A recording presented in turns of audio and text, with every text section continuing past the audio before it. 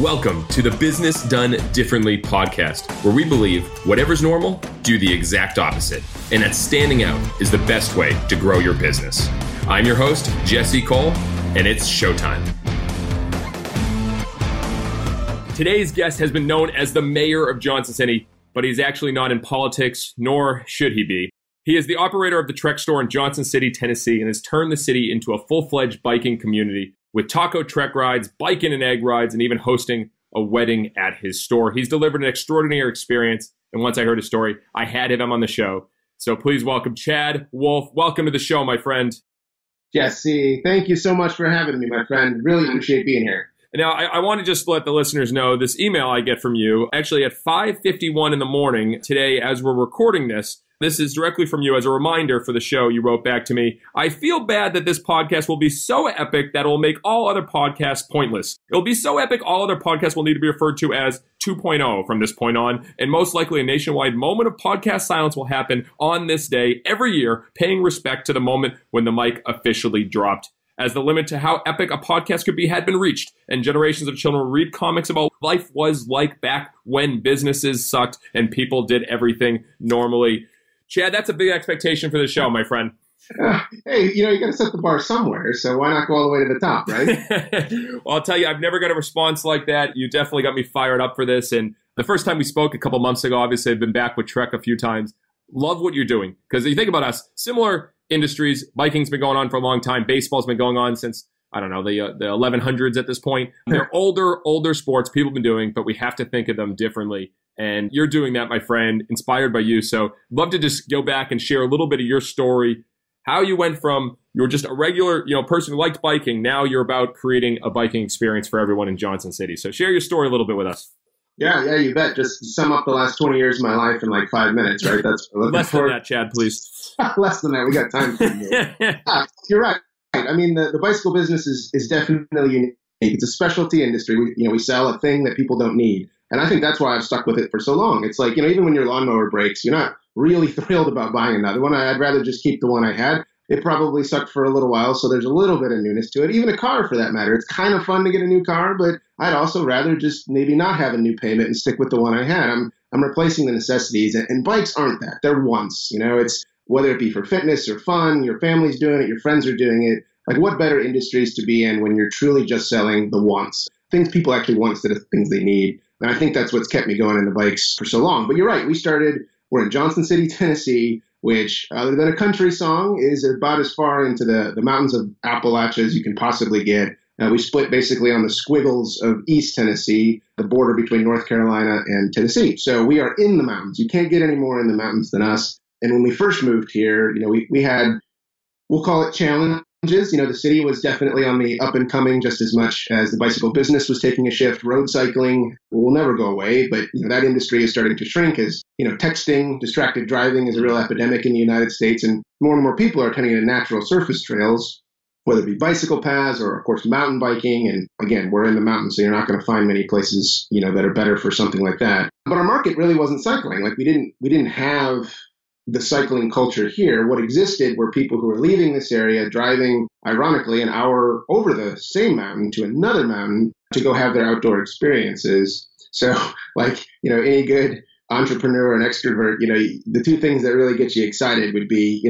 a challenge and a blank slate, where you can make those challenges happen. So rather than claw away, I suppose, at the market share in existing markets, we kind of found Johnson City as this true blank slate. Proximity was phenomenal for outdoor recreation. There hadn't been anything capitalized on it yet. So the challenge we had was getting people to ride bikes. And that's where we quite literally had to start thinking differently, because we are not currently the brand. Well, Schwinn went out of business 19 times over the last 20 years. That's still the brand that when people say bicycles, like, that's typically where they're going to come back to, even though that's not the same company we all grew up with nowadays. So becoming that brand was challenging, certainly in the Southeast. Trek kind of is the new kids. We're a Midwestern company, so didn't really have the market share here. So we had to think outside of the box to try to get people to interact with us as socially and as authentically as humanly possible. And of course, we started, with bicycle rides for sure. And that's been obviously, as you know, and I'm sure we'll talk, extremely successful with us as we've continued over the last, 5 years now that we've been here.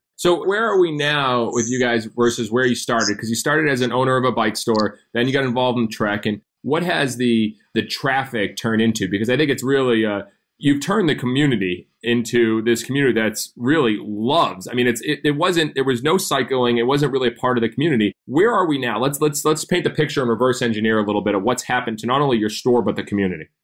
Yeah. Yeah, you bet. And that's really something that we really are truly proud of, other than making money. This is a business. That's not a bad word. You are supposed to make money in businesses. But more than that, now, we have bicycle racks all through town, which seems easy, but I'm telling you, in a town that was more or less boarded up warehouses a handful of years ago, getting that type of infrastructure seems so simple, but it's not. That shows a belief that these types of outdoor recreation things is sexy now. Like, it's sellable. Like, people want to live in areas that have outdoor recreation. And you can attest, a lot of people can. Like, where you live has never mattered less. Now, you can live anywhere on a laptop in an airport and do $1 billion companies started yourself. So as communities start to understand what's sexy, what brings this generation of people in, it definitely focuses on outdoor rec. So now we have Tannery Knobs, which is a mountain bike park. That's actually not even a mile away from our store. That was built on this completely worthless 100-acre bump, right in the middle of the town, right off the interstate. We have the Tweetsie Trail. I know we don't do very good with naming things in the South. It was the Tweetsie Railroad. You can't hold us against that. But the Tweetsie Trail is also a bike path that's 10.5 miles cut through the Appalachian Mountains. It's beautiful. Connects two towns to one to the other. The city's now in a design phase to develop a city parcel of 1,100 acres called Buffalo Mountain, which needs, this is more than just cycling too. Obviously, I think cycling is what we need to focus on more than anything. I think Bicycle Optimized has a real pitch that makes it marketable to where people not only visit, but call home. And of course, the Taco Trek now, we draw hundreds and hundreds of riders that come to this really iconic ride that we've developed, which just proves that people will ride bikes when given the opportunity. And with Buffalo Mountain, that project will put us on a map that doesn't even exist. And nearly 50% of the land here is national forest. So we know where we have to go, but we have to be able to kind of, have some skin in the game. Like Johnson City has to prove that people will participate in this type of thing, cycling, when given the opportunity. And the Tweetsie Trail started it. Tannery Knobs helped concrete it. The Taco Trek ride, you cannot deny hundreds of families riding their bikes through the middle of town. You can't naysay that it's a successful project. And we'll get to the Taco Trek. I think what's fascinating, Chad, it's like, get people, it's not just about your store. It's not just about the retail experience. I think about what we're trying to do here with the Bananas.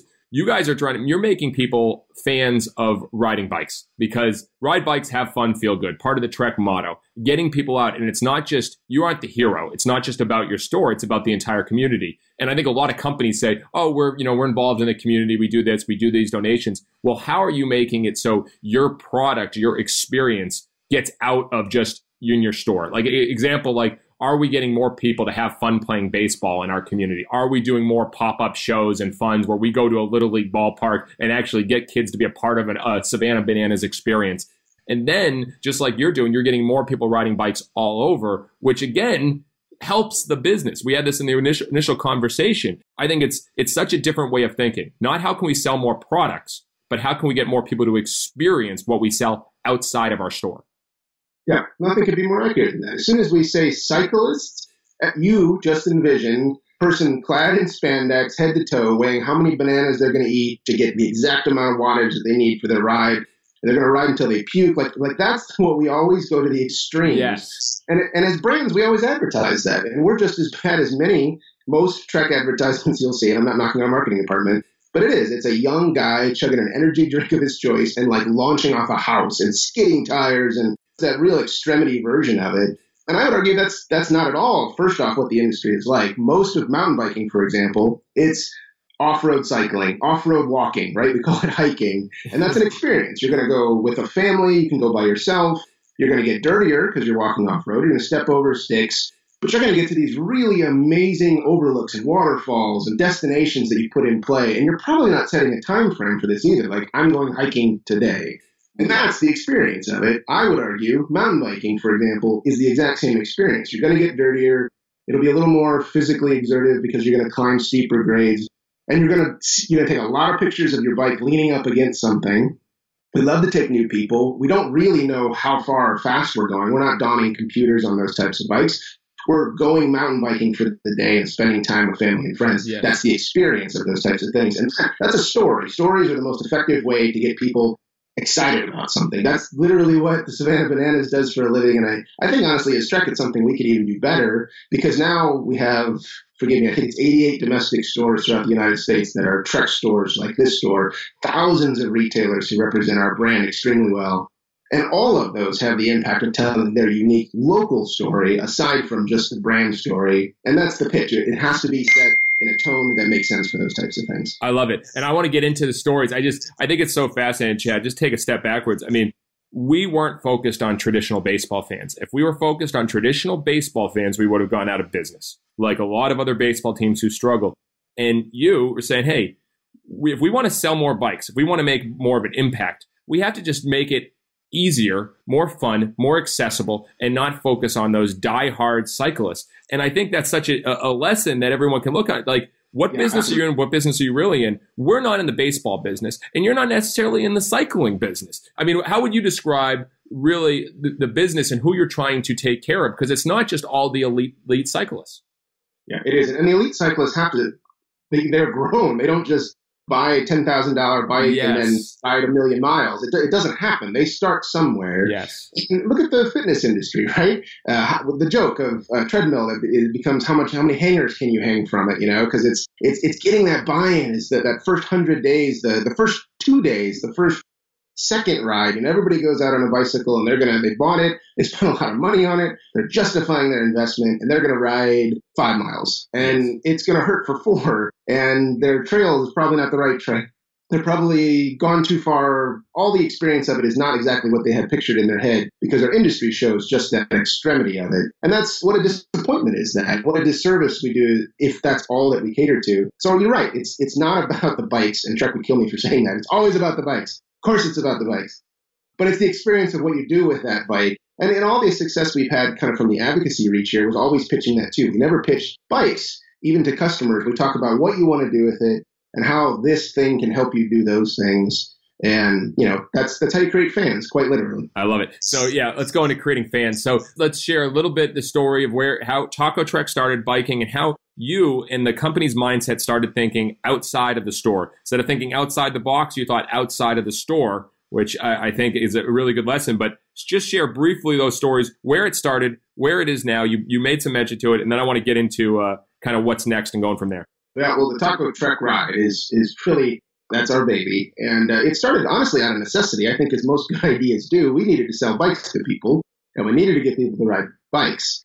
So we sat down with our team. That was a big step, and truly wrote down, how would we get people to just believe in bikes? And it's similar to, if you want to sell more tennis rackets, you should probably start with, building tennis courts and then teach people how to play tennis. Someday, it's a long game, they will buy tennis rackets. It took that approach with bicycles as well. And we basically set out to create the 5K of bicycle worlds. I always joke, 5Ks, unfortunately, I married into a family who does 5Ks on Thanksgiving morning. Some of us, unfortunately, have to deal with that. It's my only 5K of the year. But this year, I selected the dog category. They are so social and fun. There's a dog category. We walked the entire thing with our dogs. So there's literally a dog walking part of the race. Absolutely. People are drinking Starbucks while they're walking. And so that's what you entered. That's what it was. That's what I entered. And that's the type of thing we were looking for. Something that truly is all-inclusive, still absolutely focused on fun, but we can do so much better than that. But the idea started to kind of spiral out of control, that we could create an experience that was truly inclusive and break down the barriers of what I'm using air quotes here, you can't see, but a cyclist looks like. Because how many people run 2 miles a day, 3 miles a day, and they would never call themselves runners? They would be offended at the idea. Yes. But the concept is they do it to stay in shape. I would argue they're more of a runner than most runners are at that point. But it's that disassociation between this is a hobby versus this is recreation versus this is something I do just to stay a healthy person. So we set out to set that kind of experience for bicycles. And we learned a lot of things along the way. A lot of mistakes were made because we misinterpreted what the average cyclist could do. We would look at mileage, and that was one of the biggest hurdles, because we would throw out a number of anything. And if you're not riding a bike, 5 miles sounds like a lot, as it should. That's a realistic distance. Just like telling a runner you're going to run 5 miles or 1 mile for that matter. I'm like, yeah, I can't do any of that. And honestly, almost by mistake, we had referenced 5 miles specifically because we were trying to see what riders would want. We were basically giving surveys to our customers, our existing customers. What would you like to see in this social ride experiment that we were creating? And we said, would you ride 10 miles? And we got a resounding no. Would you ride 7 miles? Resounding no, to the point where we thought we had made a horrible mistake of moving to Johnson City altogether. And we said, would you ride 5 miles? And we still were getting a resounding no. It was to the point where I was like, 5 miles? That only takes like 30 minutes. And they were like, well, I would do that.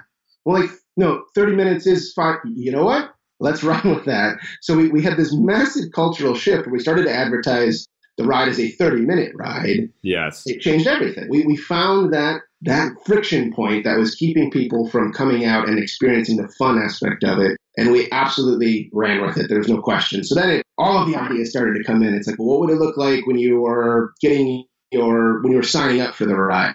You need to get some kind of cool wristband, and we need to be high-fiving you and getting really excited about the ride. We need to encourage you to bring all your friends and family when they come to a ride. Because it's not just about you. We wanted to give out free rental bikes. So like if you come to the ride, we'll rent you a bike for $1, which just all goes back into the event anyway. And what would it look like while you were waiting in line outside? Was there music and keeping people excited about it? And I mean, all these ideas, these simple little ideas, very similar to what you guys do at the Savannah Bananas, really. And I understand why we connect so well. Was all completely about the experience of the ride. And you know what, the ride? I don't even know the real mileage, Jesse. It can't be. I don't even think it is 5 miles. I mean, no one has ever mapped it. It takes about a half hour to get it done. And that's it. That's the whole thing. And so the ride, Jad, just so everyone knows, so everyone starts together and then it finishes at a taco restaurant. And they get, what do they get at the taco restaurant?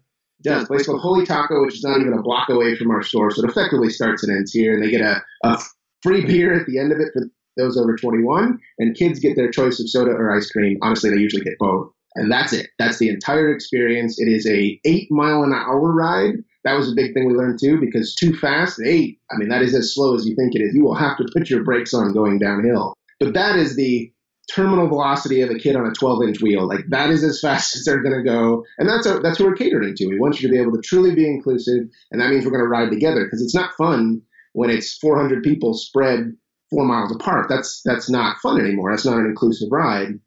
And those are the types of things we worry about. It's also the appropriate speed to take a selfie on your bike, in case you were curious. These are the types of things we worry about on the taco truck ride. So the first ride, how many people to where we are now, and what's happened as far as costumes and everything, like the full picture here?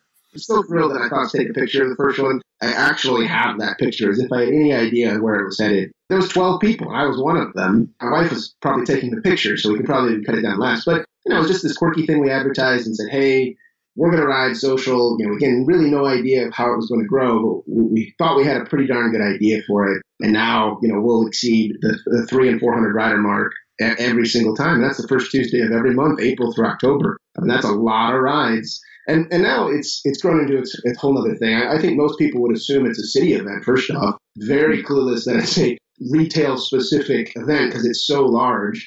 We close streets for it. There are police escorts that close the roads for it. People dress in costume. They get carried away with the costume. We've had a real litmus test of capes and spokes do not play well together. It's able to see where you can go and get a helmet on. So all of those things, are part of what the taco truck and why it's so successful. I love it. And one of my philosophies is share before you are ready. And last time when I was up in Madison, you were saying you're thinking of how you're going to take it to the next level this year. So I would love to know some of the ideas, because it's gone from a little thing to now, it's big in Johnson City. People look forward to it. It's an experience. They get their free beer. They have fun. They do it. What are some ideas on how to enhance it this year?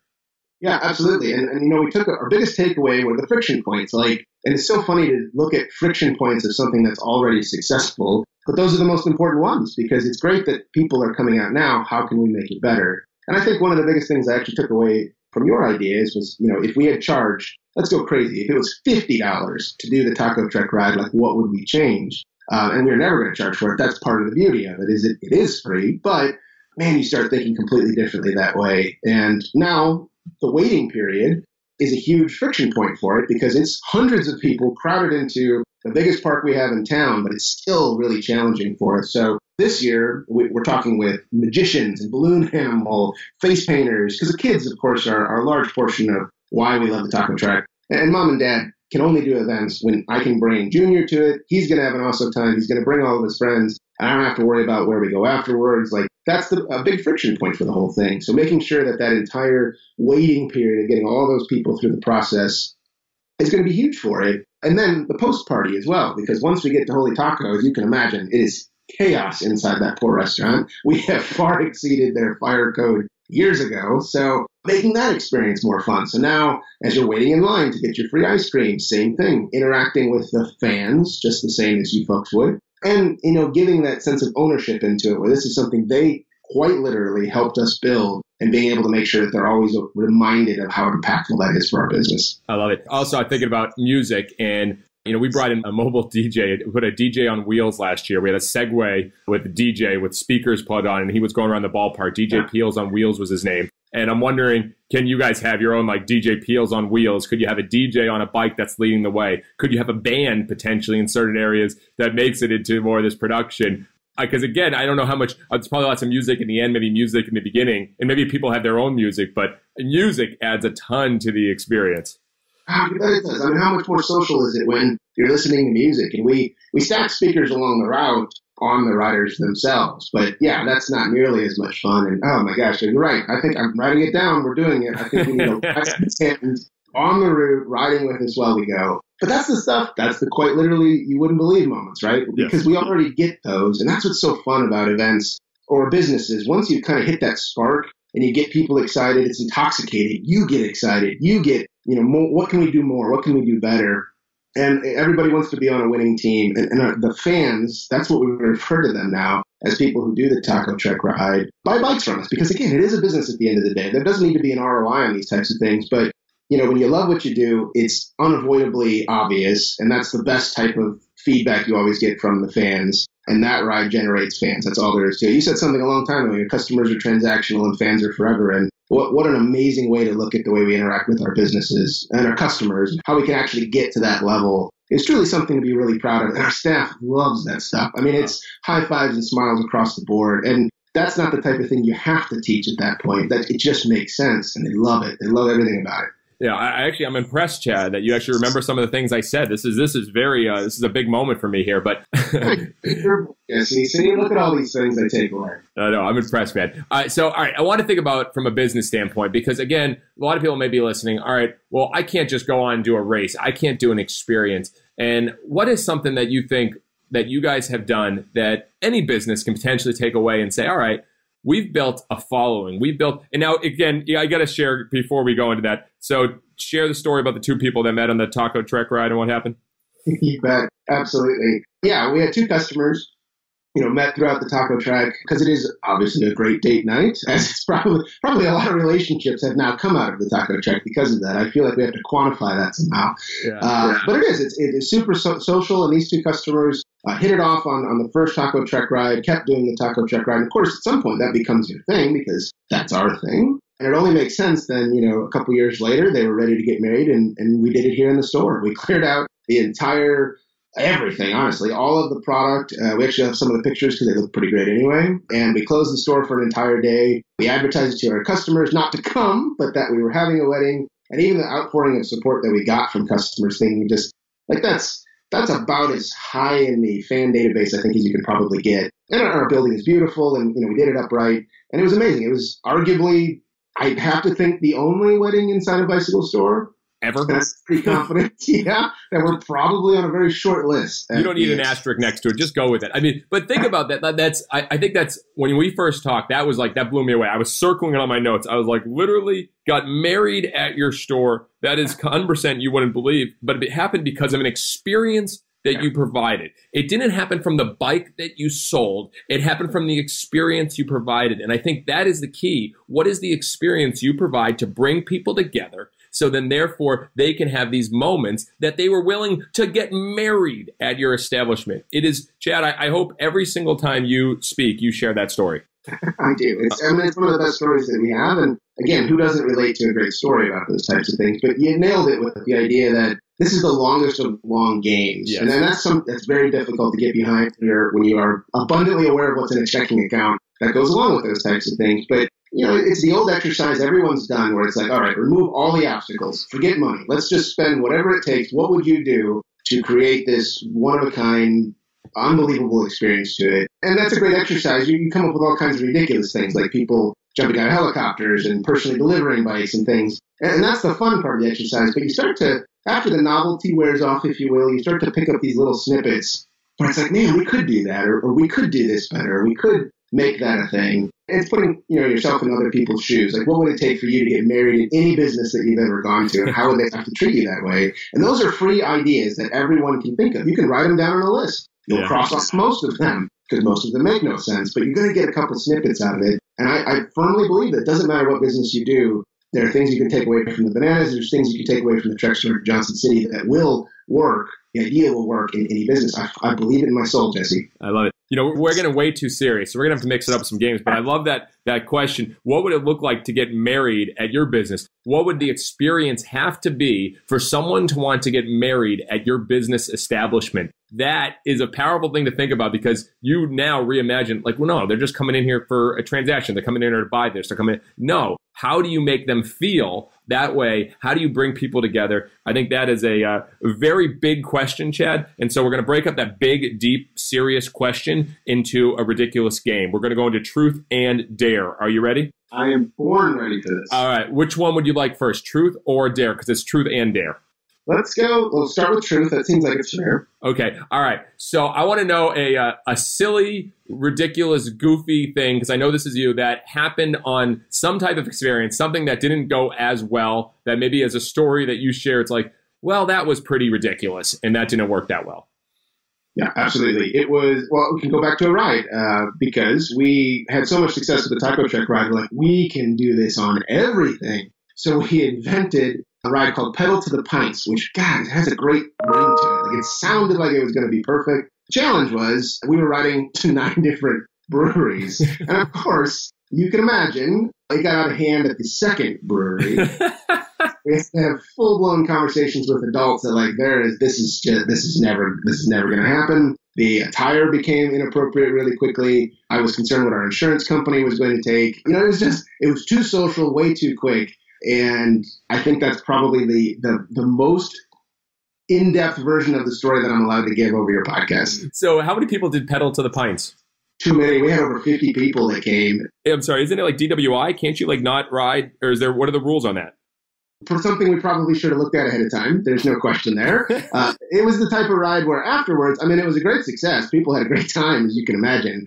For people who got engaged, at Taco Treks, there were people who were probably had babies during the Pedal to the Pints. But yeah, I got a nice call from the Johnson City Police Department the next morning saying, you cannot do that again. It's not going to happen. And, we had bikes parked all over town. Very excited, happy customers and fans at that point. But that was a rude awakening that it is not a drinking contest to drink a pint at every single one of the locations. So we reeled it back in a little bit for sure. But I love there is a way to replicate. You did biking and eggs. You've done all these other different times. Hey, how do you make rides fun for people that actually take them to something? And you're right. You know what's great, Jed? Date nights, I'm thinking about this back in my single days, it's like, all right, that'd be something different. That would be fun. It wouldn't be just going and sitting at a restaurant and you're providing something. So there are obviously a replicative model, but you can't do too many. You just have to find that right fit. So we're still on the truth, and now we're going into the subject. But biking and eggs, is that one that's continual, or are there any other ones that you're doing in addition to Taco Trek? Yeah, biking and eggs is the kind of the spin-off, if you will, and it was kind of targeting a different demographic because the Taco Trek ride is great, but it is huge, and not everybody is necessarily on board with that. Plus, it's a Tuesday night. Taco Tuesday, everything about that made sense. But yes. School nights, all those types of things. So we started Biking and Eggs, which is a Saturday morning ride. Very different demographic there. Still family friendly. It's about 60 minutes, so it's about twice as long. Again, we don't really advertise the distance because we honestly have no idea, but we ride for about an hour. It's on the bike path, and it has Bojangles, which is a spectacular Southern franchise. So what was that, Jesse? I'm sorry. I'm guessing they're a sponsor. Yep. Yes, they are. Yeah, and that was the same thing. Reaching out to other businesses, customers of ours. It's amazing the database of pool you have to pick from your customers. But we found one that owns a bunch of Bojangles, and we said, hey, you guys do breakfast, you do biscuits, let's do this thing. And Biking and Eggs has been a great success as well. And it's funny that we call it our small ride. We'll get 100 to 150 people on that one. It's still a massive turnout for what a group ride is. And still 100% social, 100% supported. You can show up on a rusty old Schwinn you drag out of your garage that morning and still have a really good time on it. The takeaways are very similar. I love it. Don't you think you can get away from the dare? Are you ready for the dare? Okay, let's do it. All right. Hey, in the 3 presentations at Trek, there's dancing and there's singing. I can't see you dance, but I can definitely potentially see you sing. So we are doing a sing-off. This song may actually fit more with the pedal to the pints. So when the song finishes, you got to finish that song lyric and show. I know you've got the vocals for this. You ready? Of course, absolutely. All right, here we go. Finish it when the song finishes. I start shaking, the heart was quaking, my mind was aching. Should be all night long. That's all I got. You went very high, Chad. You went very high with that. I wasn't expecting that. You're going all in. I mean, what's the point? You got to get it up there. But no one knows anything other than that lyric. That is the end of the song, as far as anyone. That's it. No one else. So do you guys, is there singing involved in any of the rides that you have? Is there any sing-offs that you could guys get people doing?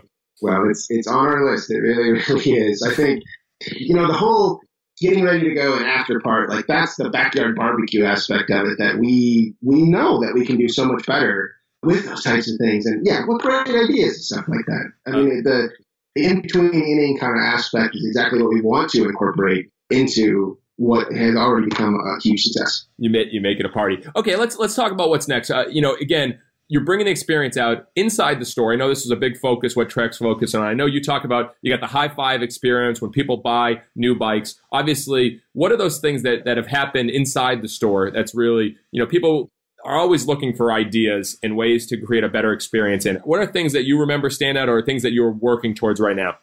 The biggest one is the new bike day. When people buy things, their most expensive purchases in their life are a home, a car, and honestly, could be a bicycle. I mean, there's only a few other things that are going to be at that level. Yes. But it doesn't have to be. But when people buy a bike, they're making a commitment to themselves or others. They're saying, I'm going to use this thing, and I have an idea in my head of what I'm going to do with it. So the worst thing we could possibly do is take their money and say, see ya. And I hope you use this thing. Like, that's not setting anyone up for success. It's not making it special for effectively what could be the third largest purchase that they made. Yeah. So this new bike day experience is something that we've always focused on here in Johnson City. And I'm so thrilled that now we're kind of really, holding ourselves to a new standard as a brand to make sure that those experiences are always met. So it started as simple as everybody gets a high five when they buy a bike. Everybody gets a new bike day picture. It's always so funny to me the amount of hugs that we get when people buy new bikes. And of course, the experience has to be great up until that point. But something as simple as loading their bike into their car, like when we sat down with our staff and really tried to find those friction points, that was one of the biggest ones, is how the heck you get the thing home. And we can offer delivery, and that's great, but we aren't going to deliver it to you every day. So we want to make sure that we walk you all the way up to the car. We get the bike in the car. We give you that last moment of high-fiving and hugs, and we get our picture taken. You know how many selfies that our staff gets tagged in on a regular basis of people who are taking our picture with them outside at that last moment? But that's your last chance to really set home that this has been an amazing experience and we actually care about you. And then, of course, it's reaching out afterwards. After people make those purchases, we don't want to send you just some generic card that says, thank you for buying, and it's, you've got them. It's printed in someone's signature. I always love those things where it's like they wrote their signature once and then it just gets photocopied ever since kind of thing. But how do we engage with those customers post-purchase from literally the moment that their credit card swipes to the moment they get on their first ride, second ride, third ride? And again, it starts with, are we even creating an awesome experience to the door, past the door, getting it into their vehicle? And it's changed our business. It's changed. That's, a good story is something that no business can steal from you. They can try to create their own, but they can't have yours. That's your story. And that's the moment when our stories happen. It's right then and there on the thank you for trusting me person I probably just met with a lot of your money for a thing that none of us have any idea on how you're going to use it. But damn it, we are excited about it. You're excited about it. Let's drive this thing home. I love it. Every single buying purchase should be a celebration. I don't care if you're at a grocery store or if you're at a convenience store, whether it's a high five, whether it's a picture, whether it's just a song clip that comes on and you celebrate, even the littlest things, but especially a bike. And we think about this. That's why we send a video celebrating and a thank you call. But that opportunity of celebration, people aren't celebrated enough. And I think that's such a huge opportunity. And I think about that constantly with what you guys are doing. And I mean, people go home and they can say, oh, wow, they really treated it like it was a big deal. District Bicycles, Ben from Trek shared me them. They take the most ridiculous pictures District Bicycles. I don't know if you've seen it, but literally, like, they'll have two guys with no shirts on from the staff behind them, or they'll have guys like hanging up on the wall, and they do these pictures of a person holding a bike, but ridiculous in the background. And people want to share that picture, like it becomes popular. And it's like, make a picture fun, make it fun, make it exciting. And I was like, have you seen those guys yet? No, I haven't, but it's on my. I'm going to check them out today. There's no question. It's pretty cool. All right, I do want to get some more rapid fire games, but I want to go one thing that I really, when I heard you speak at Trek and speaking to the group, I felt like, oh, we are definitely brothers from another mother. When you talked about sharing your story, I think this is probably one of the best lessons that any business can learn. Doesn't matter where or who, find a way to share your story and talk about what you're doing and how it can be potentially relevant to them. So many people are afraid to jump on stages. I remember when I first started our Gastonia team, I spoke in front of 10 people, 12 people, a Rotary, a Kiwanis, you name it, just to try to talk about what we're doing, get people excited. You did the same thing, but it wasn't about Trek. And I think this is very important. Tell me about, just quickly, some of the groups that you were speaking and how your role as a leader is to share what you're doing. Without a doubt. And you're right. The obvious, well, it literally kind of lets you get your presentation dialed in of what people get excited about and what they don't. Because we're so heavily into one industry, all of us, whatever business we're in, it is hard to understand what relates to the general public about it. If I just talked about how cool our bikes was, it really doesn't matter to a lot of people. So when we talked about those stories, we changed the story. Well, first, I would talk to anyone who would let me speak, period. Rotaries, Kiwanis, advocacy groups. I once talked to a quilt club, which are called guilds, by the way, which is infinitely cooler than any other club. So how did you do this, Chad? I want to go back because, did you start reaching out? Like, how did this happen? Like, you were like, I'm going to start speaking to these groups. Like, how did it happen? Yeah, I mean, again, a lot of these groups are designed around getting people to present. So we started with that, and at the end of every single one of them, if I had done my job, people would smile and they would say, "How can we help?" And I never really had an answer for that other than give me money. I don't know. I mean, that would be a great way to help. I didn't have any money either. I get it. So then I would ask, tell you what, tell someone else about what we talked about here today. And that's all I ever asked for. And eventually, as you would imagine, people started to call me and say, "Hey, the bike guy, the banana guy, how many times have you been called the banana guy? We would love to have him come here and talk about what bicycles can do." Because that was always our story, was the result. If you ride a bike, these things will happen. When I talked to a group of home builders, and that presentation was different because they didn't really care about bikes. Not that they're evil people, but that's not their thing. But they can certainly understand the idea that if you built trails that intersected to other trails on your development, that would increase the property value. It would bring in a specific clientele. If I talk to a group of orthopedic surgeons about how mountain bikers get hurt all the time, those are things they can relate from, as simple as it is. And that's where you start to build that culture of what your actual story is. And then it's really not a problem getting speaking gigs, if you will, after that fact. For sure. You start with what's authentically making you different. Tell one person and ask them to tell someone else. That's how I did it. And that's obviously gone. And I always talk about that in past tense. It's not like I've stopped talking about these things. But obviously, during those first couple of years that was our true presentation on how we were going to sell bikes, was to prove to the world that we believe in bikes. We really do. And I think you should too. And here's why.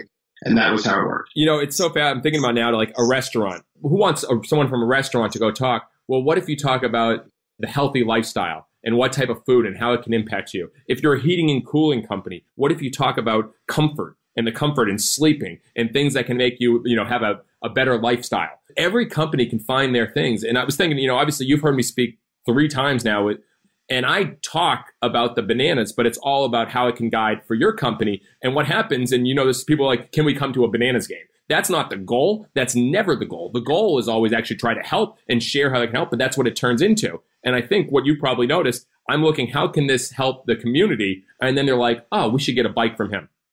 Yeah, because you got to make money at the end of the day. It is a business. That is not a nonprofit. We aren't, and we need to make money. And that is not being a jerk by saying those types of things. Of course, that's your end goal. But it's that true long game, actual buy-in is not if I just got on stage in front of 100 people and told them about all the cool, amazing technology that our bikes had, 2 people might get excited about it. Maybe one of them would understand what I was talking about. But that's also the presentations most people are used to hearing. So you're right. I love the idea of a heating and cooling. That's a staple thing that people need. It's dangerously in need, not a want. It is a want because no one wants to be uncomfortable, but like that just comes with your house. You expect it to work. And like when your internet goes down, you're nothing but frustrated when it finally shuts off. Very challenging industries to make sexy. But you're right. Totally different aspect of eliminating that type of barrier to where this is how we do things differently. This is how we treat customers differently. It's so sad that the customer level, the hospitality level is so freaking low in the United States that all you have to do is be better than that. Heaven forbid, be twice as good as that. And that's what we're looking for, is those types of companies who give us something to believe in no matter what they do. And that's, of course, your return on investment. Because when those dollars get spent, they need to know that the bike guy and whatever shop that was that he said he's working at is the one that's going to get my money at the end of the day. I love it. So if we're kind of like looking at yours macro level, it's like first create an experience that's worth talking about. Then how can that actually help people? How can what you're doing help? And then get on a stage and start sharing it. And I think every company can follow that blueprint. And I love that. And you made a comment about how there's not really good service these days. And I love this little segment. Now that's what I call service. I would love to know, what's the best service experience that you've had recently or something that stood out for you? Yeah, absolutely. I think the biggest one, honestly, it was a coffee shop. I mean, those are the ones that really hit home with you, right? It started with just a Dunkin' Donuts even at that. So not like it had to be. It's a franchise. So you sadly set this level of expectation that it wasn't going to be anything extraordinary that day. And this is one of my favorite stories because it was one of the first interactions I actually had in Johnson City a long, long time ago. And I had walked into a Dunkin' Donuts in the South, and I don't talk like Southerners. I don't have the right accent, which is super obvious down here. I dropped my A's. But I walked in there and I ordered coffee. There's nothing more to it than that. And the woman noticed my accent and said, "Hey, where are you from?" This is small talk while she's making my coffee. And I said, "Well, I'm from Chicago, and we're just visiting down here." And then it turned into a conversation where she said, "Oh, great. Well, have you been here yet? Have you been there yet?" She actually apologized for the weather being really bad that day. When I got done with the coffee, she said, "Well, next time you come to town, you definitely got to check this out. You got to check this out." But I mean, that was a level of hospitality at a Dunkin' Donuts getting coffee that completely blew me away to the point where I'm telling you about that type of an experience now. And the coolest part is that was an employee who did that. I'm not knocking Dunkin' Donuts. I'm not entirely sure that's built into their company culture, but that employee got it. And as you would imagine, 6 months later when we started the business, I called and hired that employee. Those are the types of things that are takeaways that, when people get it. So I guess my biggest point to it is these amazing, like you wouldn't believe experiences sometimes come from the employees within. And those are the ace in the hole that are going to be able to take your message. Because, I talked at Guide Camp at Trek with you about how not everybody is this person. Not everybody can get on a stage in front of a group of people and get them excited about something. And that's the cold, hard facts that a lot of the people who might be thinking that way aren't necessarily the person who can be in front of it. And that's just how it is. You need that Leslie Hope within your company who can get on stage and get people excited. And I think just identifying it may not always be you, but someone in your organization has to be that person. And if not, you need to hire one. I love it. All right. Different strokes, Chad. What's one view of business that you have that's different than most? I have this iconic brand theory, which is, I just put the word theory in it because it sounds really sexy when I say it that way. It sounds like something that should be a book. But I just believe that there's three things that companies are known for, and it's either products, hospitality, or a story to come full circle, right? The products, that's the Harley Davidsons of the world where you make anything, people will buy it. And that's a really risky business because it can be stolen so easily by someone who's made a better product, or your product becomes outdated. It's almost financially unrealistic to keep it that level.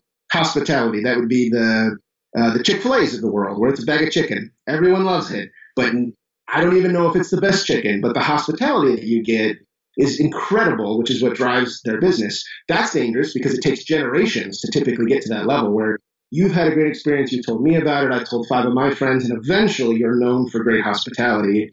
It takes time, but then there's the story. The story would be, I don't even have the Patagonias perhaps, where it's a company you believe in what they do with your money after you buy it. But my favorite part of that idea is that the story part typically comes with the other two, something that has to be built that way. And again, Apple isn't a terrible version of the story because they make a revolutionary product. They dropped an iPhone in a land of BlackBerries and the world lost its freaking mind. You go to an Apple store, you know what the expectation is going to be. The hospitality is going to be there. You're going to get in and out quickly. They're going to have the product in stock. And everyone knows Steve Jobs is a household name. If you have all three, that's the iconic brands that people study for generations to figure out how you've done it. But each aspect of it can be done because like small business is not an excuse to not be great. It opposite of that is an expectation to be better than the great businesses. So 5 employees, 5 million employees doesn't make any difference. Those standard kind of core values, are there. And I know it sounds ridiculous to be this little store in East Tennessee, but like we've always held ourselves to that level of expectation. And of course, we don't create the products, thank goodness. Someone very smart in a lab coat builds those things for us, and they are best in class. I believe that. Hospitality, stories, that's 100% something that we can control internally. That means the Trek store of Johnson City will always have the best story. We'll always tell that great story and always give that level of hospitality because we can do that. We can control it. And that doesn't matter if you're one out of an 8 million franchise. Your store has the ability to control those last 2. And I think that's a very different way of approaching businesses because all small businesses look at it as in like, well, we're not big business. They always say that. What's Small Business Saturday? Like, when does small business become big business? Like, is there a line? Is it a dollar amount? Like, I don't know when it happens. And all small business wants to be big business. Yeah. That's the point of business, to get bigger.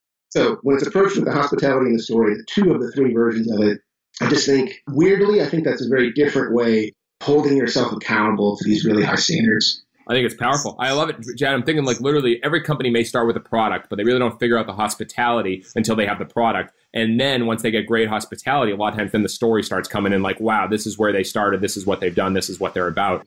And I think it's almost in that order too. You know, you really can't start with the story because your story is nothing if you haven't really done, you don't have a product and you don't have hospitality. Yeah, find me a restaurant that doesn't have the story on the back of the menu or something like that. Those are bad ways of telling the story, by the way, but the story still exists. It's something you have to be proud about something. Otherwise, you can go buy a lot of things other places. And nothing will hit home more than a company where I'm going to buy something. Shop local is always a big thing. I believe in it. Everybody does. It's a great shift in American consumerism. But what it goes to is like, I'm going to give that person my money because they're local. Wow. I love it. I love it. All right. Okay. But where does your money go after this? Yeah. What's that? It was just, where does your money go after that? So you can give it to the local person, then what does the company do with it after that? If there's another company, what do they do with it? Yes. Like we want to believe in companies who all the way through are doing good things, and that's a story. 100%. All right, a few more rapid fire. We'll finish up, Chad, because I'm fascinated. You just gave some real fire right there. I love it. All right, so want to go with question time. If you want better answers in business, you got to ask better questions. What are some of the best questions you're asking? Best questions is, what do you want to do with our customers? We literally ask them, we're going to do a group ride. What would you like to do? And our answers astounded us. They were always the opposite of what we thought they were. They didn't want 45 miles with somebody puking. They wanted to ride with their family. And that was the best question we ever asked. Just how would you like to ride? I like that. All right, tool time. What's the most important tool you have in your business toolbox? It's always data capture. It is. We can't act for people if we don't collect their data to begin with. Phones, emails, addresses, and beyond. It's not a creepy follow-up thing. We legitimately want to be able to interact with you, and data capture is something, as businesses, you just have to get over it. It's the most important thing you have. Awesome. All right. Some favorites here. Favorite part of your morning routine? Favorite part of my morning routine is riding my bike. I know it sounds so cheesy, but it's a big deal. We got a dog, trail dog. Everything about that is awesome, and it makes me feel like the day is going to be awesome every single time. I love it. Riding a bike. Favorite way to unwind at the end of the day? Ironically, it's back to the bike. Riding a bike. You live your brand. I go for runs in the morning and stuff, but you live your brand, man. So every day you'll do a ride in the morning, a ride in the evening? Yeah, but you know what? True to the form of everything that we've talked about up to this point is it's not the 8 million ride where I go out and ride till I puke. A lot of times it's riding with my dog in the morning. We take a lot of pictures. We go as far as we feel like going. At night, I love to ride with other customers and friends and family. We might ride to the donut shop. It's just being on the bike is the part that I love. And again, we believe this stuff. We really do. And if there's one way to put your money where your mouth is, to actually do it. Yeah, you got to live it. I love it. All right, favorite book that stands out for you? Well, I mean, your book, obviously. You know what? I think you're the only one to go that route out of over 100 episodes. So, all right, now for the real answer. Yeah, well, I mean, I'm not going to shy away from it. It really is. Those are the types of things. When you connect with people's businesses, there's real buy-in that you're looking for out of it. You can read about companies that don't relate to your business, and you get great ideas out of it. But it is big picture, big glass. It's just hard to really wrap your brain around. So I'm completely serious. Your company is very similar to my company in a lot of, very different ways. But we both engage in customers. That's our true focus at that point, is creating these level of fans. So it really is one of my favorite books because I can relate to it. And I can truly pick apart parts that actually make an impact on my business immediately. And those types of results are impossible to argue with. So I stick with my first answer. This is amazing. All right. Like, so they will do the PayPal transfer in a little bit. This is amazing. All right. Final two here, Chad. What's one thing you've done to stand out in business or in life? Oh my gosh, just one. It was making sure that we're always telling our story. It sounds simple, but it's not. Every time I talk, it's a real talk and it's authentic and it's scripted in some cases because I have to have some details that I want to get across, but letting the conversation organically develop off of the feedback of the people we're talking to. And that doesn't matter if it's a politician who I'm asking for millions of dollars to build a new trail, or if we're talking to brands, things that we want to carry and what we think they can offer to us, the authentic version of that story. I love it. I've always said, like, it's powerful to be a story maker and then a storyteller. And I think you're doing both of those really, really well. Final one here, Chad. How do you want to be remembered? Oh, man. I want to be remembered. I think that's probably the biggest takeaway from that. I think a lot of people go through life, very, very big picture now. It's like, I'm just going to do really good things. It's like, no, I want to change. I want to shift the culture of Johnson City, which I really do think we started to get that way, to be a bicycling-focused world, but a better place. And that's what I've always loved about our industry is we have an actual impact of impacting our communities through bicycles. And that is, I want to be able to be remembered by being able to do those types of things to make Johnson City better because, you know, the Trek store in Johnson City had that impact. Who doesn't want to have those types of legacies to leave behind? 100%. I'll tell you, man, I have absolutely loved getting to know you. And, you know, here are some of the fun. We went a little deep today, but I mean, the impact that you're making, the fun that you're having, like, I am fired up. Like, I got to get to a taco trek ride and be in the yellow tux, but maybe have some music going, throwing a party, because you're doing some cool things. And I think, Chad, there's so many lessons that we can learn from here about telling the story, sharing your story. But again, just believing in what you're about. And I think you are so true to your brand and you believe in it. And Trek's lucky to have you, and I'm lucky to have you on the show today. So I appreciate you very much. And where can people find out more if they want to hear more of your story? Yeah, well, thank you again, Jesse. We really love everything you guys are doing. And you can visit us, trekbikes.com/Johnson City. Obviously, Facebook, Instagram, anything you could possibly imagine. 3 I've never even heard of before. So we are easy to keep up with and keep tabs on. And we'd love to have you in Johnson City anytime. Yeah, excellent. Thanks so much, Chad. You bet, Jesse. Take care. Thanks for listening to Business Done Differently, where we believe whatever's normal, do the exact opposite, and that standing out is the best way to grow your business. For more information about the guest and topics covered on this episode, visit findyourYellowTux.com or shoot me a note at jesse@findyourYellowTux.com. Until next time, stop standing still, start standing out.